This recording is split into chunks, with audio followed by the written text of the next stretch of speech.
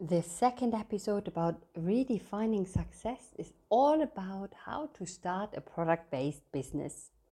It is also a good idea if you can find a co-founder.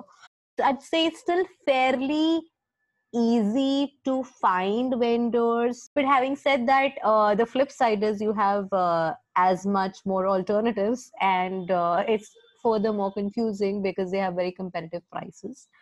An investor will look at it only if there are co-founders because they are more confident of the business working for the same factors as we discussed, because they think if there are two people, the benefit or the input put in will be double, and therefore the output and the possibility of success rate would be double.